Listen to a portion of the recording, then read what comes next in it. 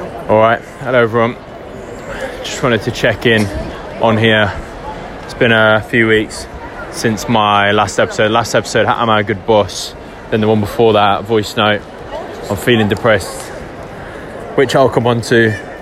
But I'm just wanted to check in. So I've been taking a break from this. I'm going to continue taking a break from it, and just don't want to be doing it right now. I've got some stuff going on, and I don't want to.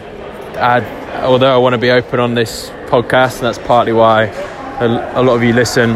There's some things that I just don't want to share and will never share, and that I want to work on, deal with myself.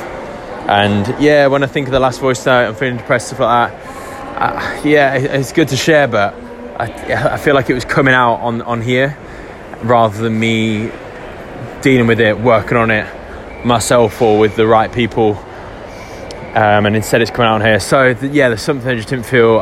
Listening back, I'm not going to delete it, but I want to take a break from doing this and sort those things out. So that's what I'm doing.